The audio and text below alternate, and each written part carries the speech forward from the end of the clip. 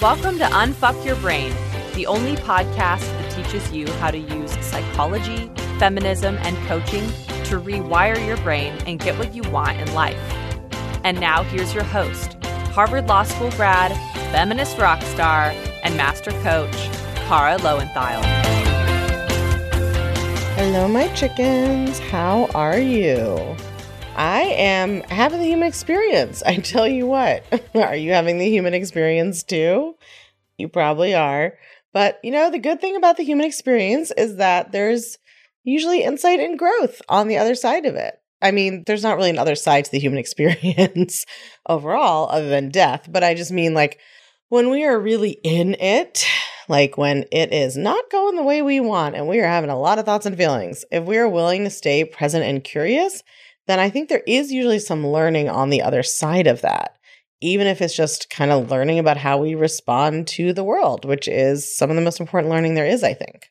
So last week I was in New Orleans for my birthday, and I was thinking about the past couple of years, as I think is common on a birthday. So I turned 42 this year, which I'm almost positive is correct. I keep having to do the math. Yes, that's right. And for me, my 40th birthday was a really significant experience. And then 41 and 42 have been kind of fine, but 40 was a really breakthrough year for me, especially around love and how I was thinking about my dating life and love and being partnered. And I've talked about this on the podcast before, but I'm going to kind of retell the story briefly because it's kind of important to this episode, that I had a big breakthrough right around that birthday, which was that I had been using thought work and working with coaches on my kind of dating mindset for a while. And then I had done some intensive work with coaches that year and was still working with them. And the year I was turning 40 was 2021. Vaccines for COVID had just become available and sort of a lot was going on. Like we had a birthday party for me. I rented a hotel kind of penthouse that had an outdoor area because this was still very early in the vaccination process. And I had a party with just like my family and a couple of very close friends. Everybody had gotten vaccinated. This was the first thing that like anybody had been to that was social, really. We were outside. And I also was going through like the beginning of one relationship and the end of another. So there were just like a lot of transitions happening. I actually had met my partner, the gentleman consort, like a month earlier, but things were not at all serious at that point, or not for me yet. I think he was already having serious feelings. But in my mind, it was still like, he's just separated and getting divorced and he has 2 kids and like, this is not a serious thing. And meanwhile, I had been seeing somebody longer who wasn't like going to be a life partner, but I just had been seeing for a longer time and had more of an emotional kind of investment with. And so the plan for my birthday had been have this party with my friends and family and then have like a night in a hotel with my kind of the person that I really had been seeing. And about 3 weeks before my birthday, right around like the same week I met the gentleman consort or the next week, that guy had broken things off. And so my story about myself in my dating life was like a little misguided. And I kept thinking that what I needed to do for my birthday was to like be alone.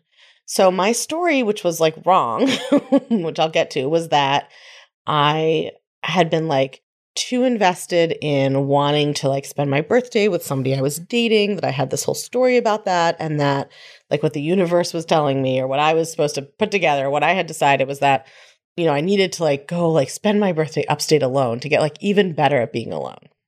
So I like went to try to do that.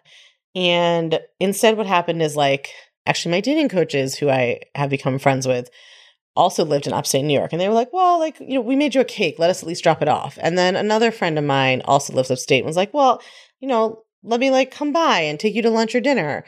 And then my mother actually had organized this video from this service called Tribute where different people can record little greetings or videos for you and then you can watch them.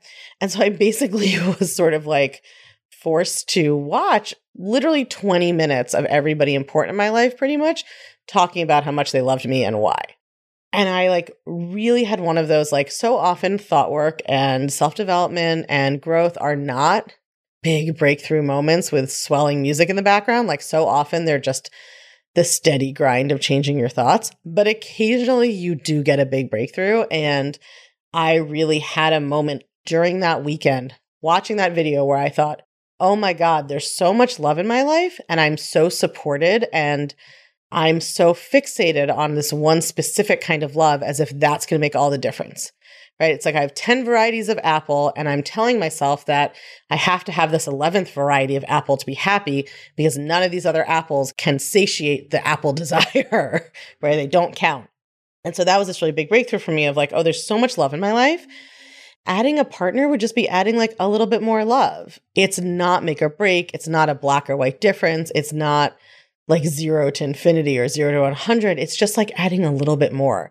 And that the actual answer for me was not that I need to be even better at being alone, because I was actually quite good at being alone, but that I needed to let in and appreciate all the love that was already around me and being offered to me. And that breakthrough kind of allowed me to show up in a different way and build this relationship that I have with my partner now. So that's just like the prelude to the story. And so that relationship I have now is a beautiful, wonderful thing. And also it has not solved my experience of being a human, which, you know, I find is very rude because definitely society told me that it would. So on this birthday, I was sitting on the porch of our hotel in New Orleans. Definitely when I imagined, you know, that partner that was going to change my whole life, I did not think that I would get up 2 hours earlier than he would and that he would snore. And so I would need to go sit somewhere else to drink my coffee. You don't imagine these things when you're having a patriarchal fantasy. So anyway, but I was thinking about like the 2 years since that 40th birthday and like how much has changed. You know, my whole life has changed. Like I moved to Brooklyn and now I co-parent children half the week and I'm like very settled in one specific place. Like a lot of things have changed. But I was also thinking about kind of what I had imagined having a sort of life partner would be like versus what my experience of it is. And I've often thought along the way that my partner seems to be more having the experience that I think that I thought I would have. I should preface this by saying like, nobody is blissful in love all the time. I get on his nerves. Like he sometimes gets annoyed. I have plenty of flaws and quirks. But in general, he sort of feels this very like active kind of blissful sense of being very in love a lot of the time. That's sort of, you know, how he would describe it. And that is not a thing that my brain has been producing. And I have really wondered, like, is that just not a feeling I'm capable of feeling? Like, what is different? Like, I've been like turning this over in my mind, sort of, do we just experience emotions differently? Is it because I did so much work on kind of validation? Like I used to get very high on validation when I, you know, was infatuated with somebody. Is that what's different? Here's what I realized on that porch that really like blew my fucking mind. I have been like thinking about it to figure out how to teach it. And it's like one of these things that I think once I say it, it's going to, even as I said it to myself, it both seemed obvious in some ways, even like something I'd heard before. But then at the same moment, it like hit me like a ton of bricks in a way that I was like, oh, I did not get that before. So I think this is kind of critical, whether you're in a relationship where you don't feel whatever bliss you expected to feel, or whether you're single and you're trying to pick partners based on how you feel around them. Like this is important to you either way. So as a coach, this is like a little bit meta, just stay with me. As a coach, right? I was a coach by the time I met my partner. I had been for quite a while professionally. I obviously knew that I was not going to be able to feel my partner's love, that somebody else loving me was not going to make me feel loved. So I understood that. I was not expecting that. I understood it was my own thoughts that would create my feelings. But what I have realized now is that women are so socialized to see themselves as the objects of desire or love. And we're so socialized to believe that being chosen and loved by someone, especially a man, is the thing that will make us feel complete. So I knew that his love for me wouldn't create my feelings. And I knew these, you know, sort of conceptual facts about how women are socialized. But I did not realize that I was still subconsciously focused on being the object of love in this relationship. So whenever I was focusing on my thoughts or thinking about my thoughts in the context of this relationship, I was thinking about how he shows his love for me. I wasn't expecting his actions or his feelings to like cause my feelings directly. I knew that it would be my own thoughts about his actions or feelings that could cause my feelings. But I was still very focused on thinking about how he showed up in the relationship. So if my brain was doing its usual critical thing and finding fault, when I wanted to try to change that experience, I would try to redirect it by thinking about how lucky I am that, I have a partner who writes me love notes or is always happy to see me or, will always get up and get me a glass of water when I ask for one or like whatever the little, the ways that he shows his love, big and small. I was always focusing on ways he acts towards me and then trying to think thoughts about them that were positive. So it was just kind of like a meta level of thinking that his actions and how he shows up as a partner is like what would determine my happiness. I was adding this layer of knowing it was my thoughts about those things, but I was still focused on those things. I was still seeing him through, it's sort of like this instrumental lens. Like what was important was what he did for me or how he performed as a partner. And as though the way to be happy or feel in love would be to focus on how he was performing as a partner, right? As if my thoughts about that are what should make me blissfully happy. But they never did. And I know enough to not expect to be blissful all the time. But occasional bliss, I feel like, is reasonable to want. And so here's what I realized when I was sitting on that balcony. When my partner does feel that way, like when he feels, a sweeping sense of love, it's because he is thinking thoughts about loving me. His thoughts, this is like based on what he has, articulated to me. I'm not a mind reader. This is what he has, talked about to me. His thoughts are about me. The good traits he sees in me, how lucky he feels to have found someone like me. Like, I'm sure he does also think about how I show up in our relationship and he values that. But like at bottom line, his happy feelings are because he's thinking about his love for me. And my feelings are because I'm also thinking about his love for me, right? Both of us are thinking about me. And he is feeling amazing because he is thinking positive thoughts about me and how happy he is to be with me. And I'm not feeling as amazing because I'm also thinking about how he is being with me.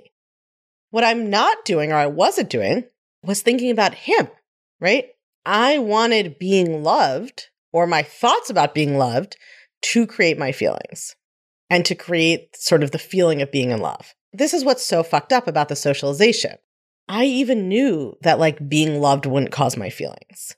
But when I was trying to work with my thoughts to like create more positivity around it or to sort of figure out why I wasn't sort of feeling a certain way, I was still thinking thoughts about being loved, about myself as an object of love, or about how somebody else was acting in loving me. It was still completely centered on myself. He was thinking about me and how much he loved me, and I was thinking about how he loved me, right? You see the difference? What I was not doing was thinking about him outside of his performance as my partner. I was not appreciating him for the multidimensional person he was, or at least not consistently enough. I wasn't focusing my thinking on that. And this is like so insidious, the way our socialization shows up, right? Women are socialized to believe that being chosen for a romantic relationship by a man is the thing that most validates them and will make them happiest. So then in turn, we evaluate the quality of our romantic relationship, and particularly if we're dating men, I think, how a man shows up as a romantic partner as an extension of our worth, because we've been taught to do that. To see it, you can just think about it reversed. Men are not taught that how romantic a woman is in her actions towards them tells them something about their worth or value or happiness, right? Men are not sitting around talking about how their partner doesn't do romantic things and that just makes them feel insecure and like they're not really worthy of love.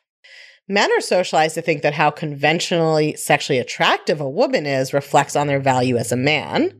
And, in some more conventional circles or traditional circles, maybe they're socialized to believe that like how fertile a woman is or what kind of homemaker she is reflects on them.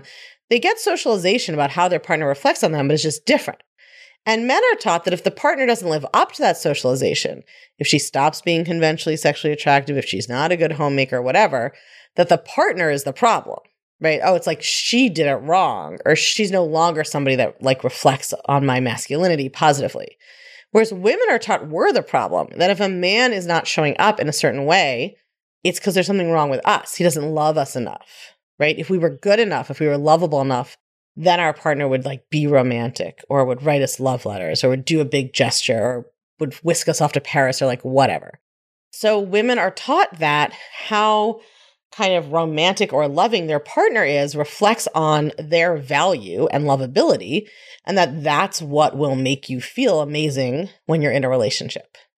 So that means that some of us are still waiting and wanting to feel amazing based on how someone else is acting.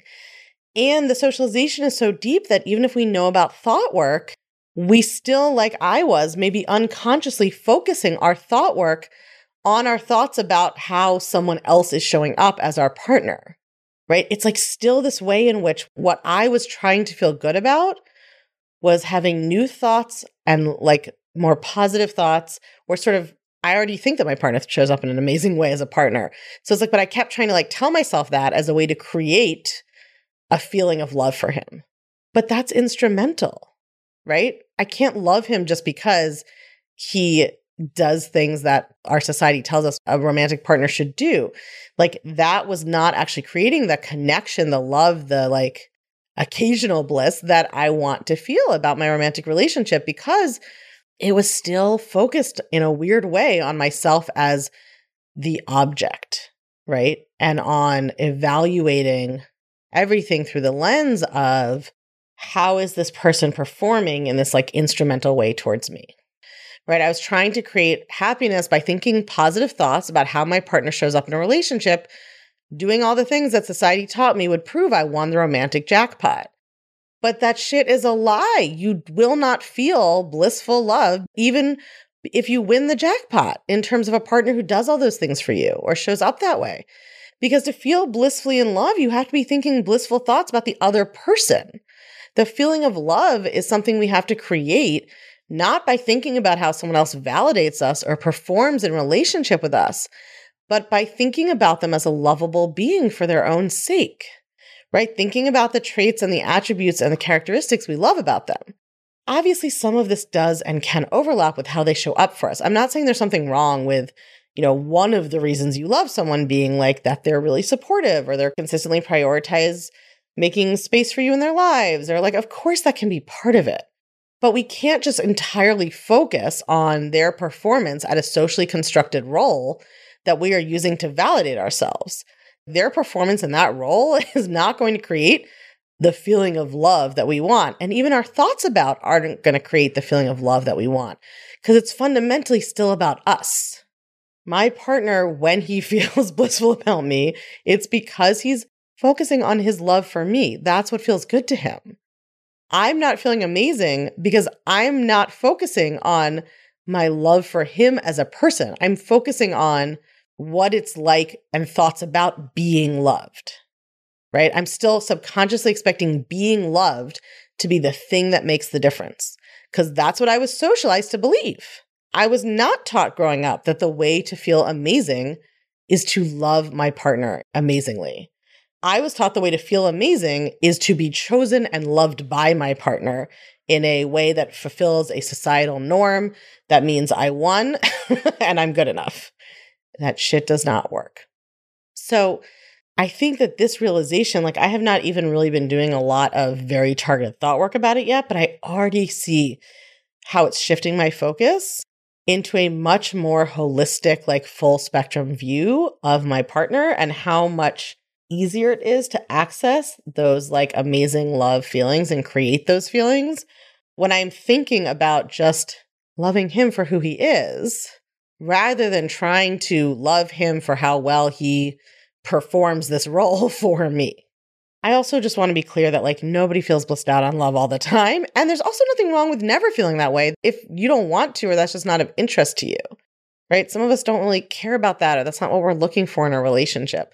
But I kind of want to see, like, my default is not bliss. So I kind of want to see, like, can I get blissed out on love if I change my thinking, even just for a little bit, right? My partner's blissed out some of the time. It might be fun to join him and see what that's like.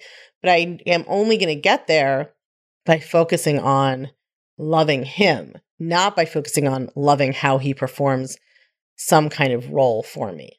So that's what I'm going to be working on. And if this podcast has resonated for you, my chicken, I invite you to work on thinking this way too. Let me know how it goes. I'll see you guys next week. Okay, my chickens, I have a favor to ask you. Now, it might seem funny for me to ask you to do this, given that I always teach that we need to be putting ourselves out there and living our lives regardless of what other people think of us. That is true. And also, the algorithms have their ways. And so I would love to invite you, if you have gotten value from this podcast, if this podcast has helped you, if it changed your life, to pay that forward and make sure that other people see it. You don't have to text it to your friends even. You can just go to unfuckyourbrain.com/podcast review, all one word. It's unfuckyourbrain.com/podcast review. And we have all of the instructions there for how you can leave a review of the podcast. Leaving reviews is super helpful, even when a podcast is really big and popular already. When there are new reviews, it helps with the algorithm. It helps bump the podcast up. It helps other people see the podcast. And obviously my mission with this podcast is for as many people in the world as possible to hear it. So I would love for you to do that. If you are willing, if you are so inclined, it would be enormously helpful to me. And so if I have been a little or a lot or enormously helpful to you, please take a minute and go to unfuckyourbrain.com/podcast review, all one word, and leave a review and a rating. Give us some stars. Thank you, my chickens. I'll talk to you soon.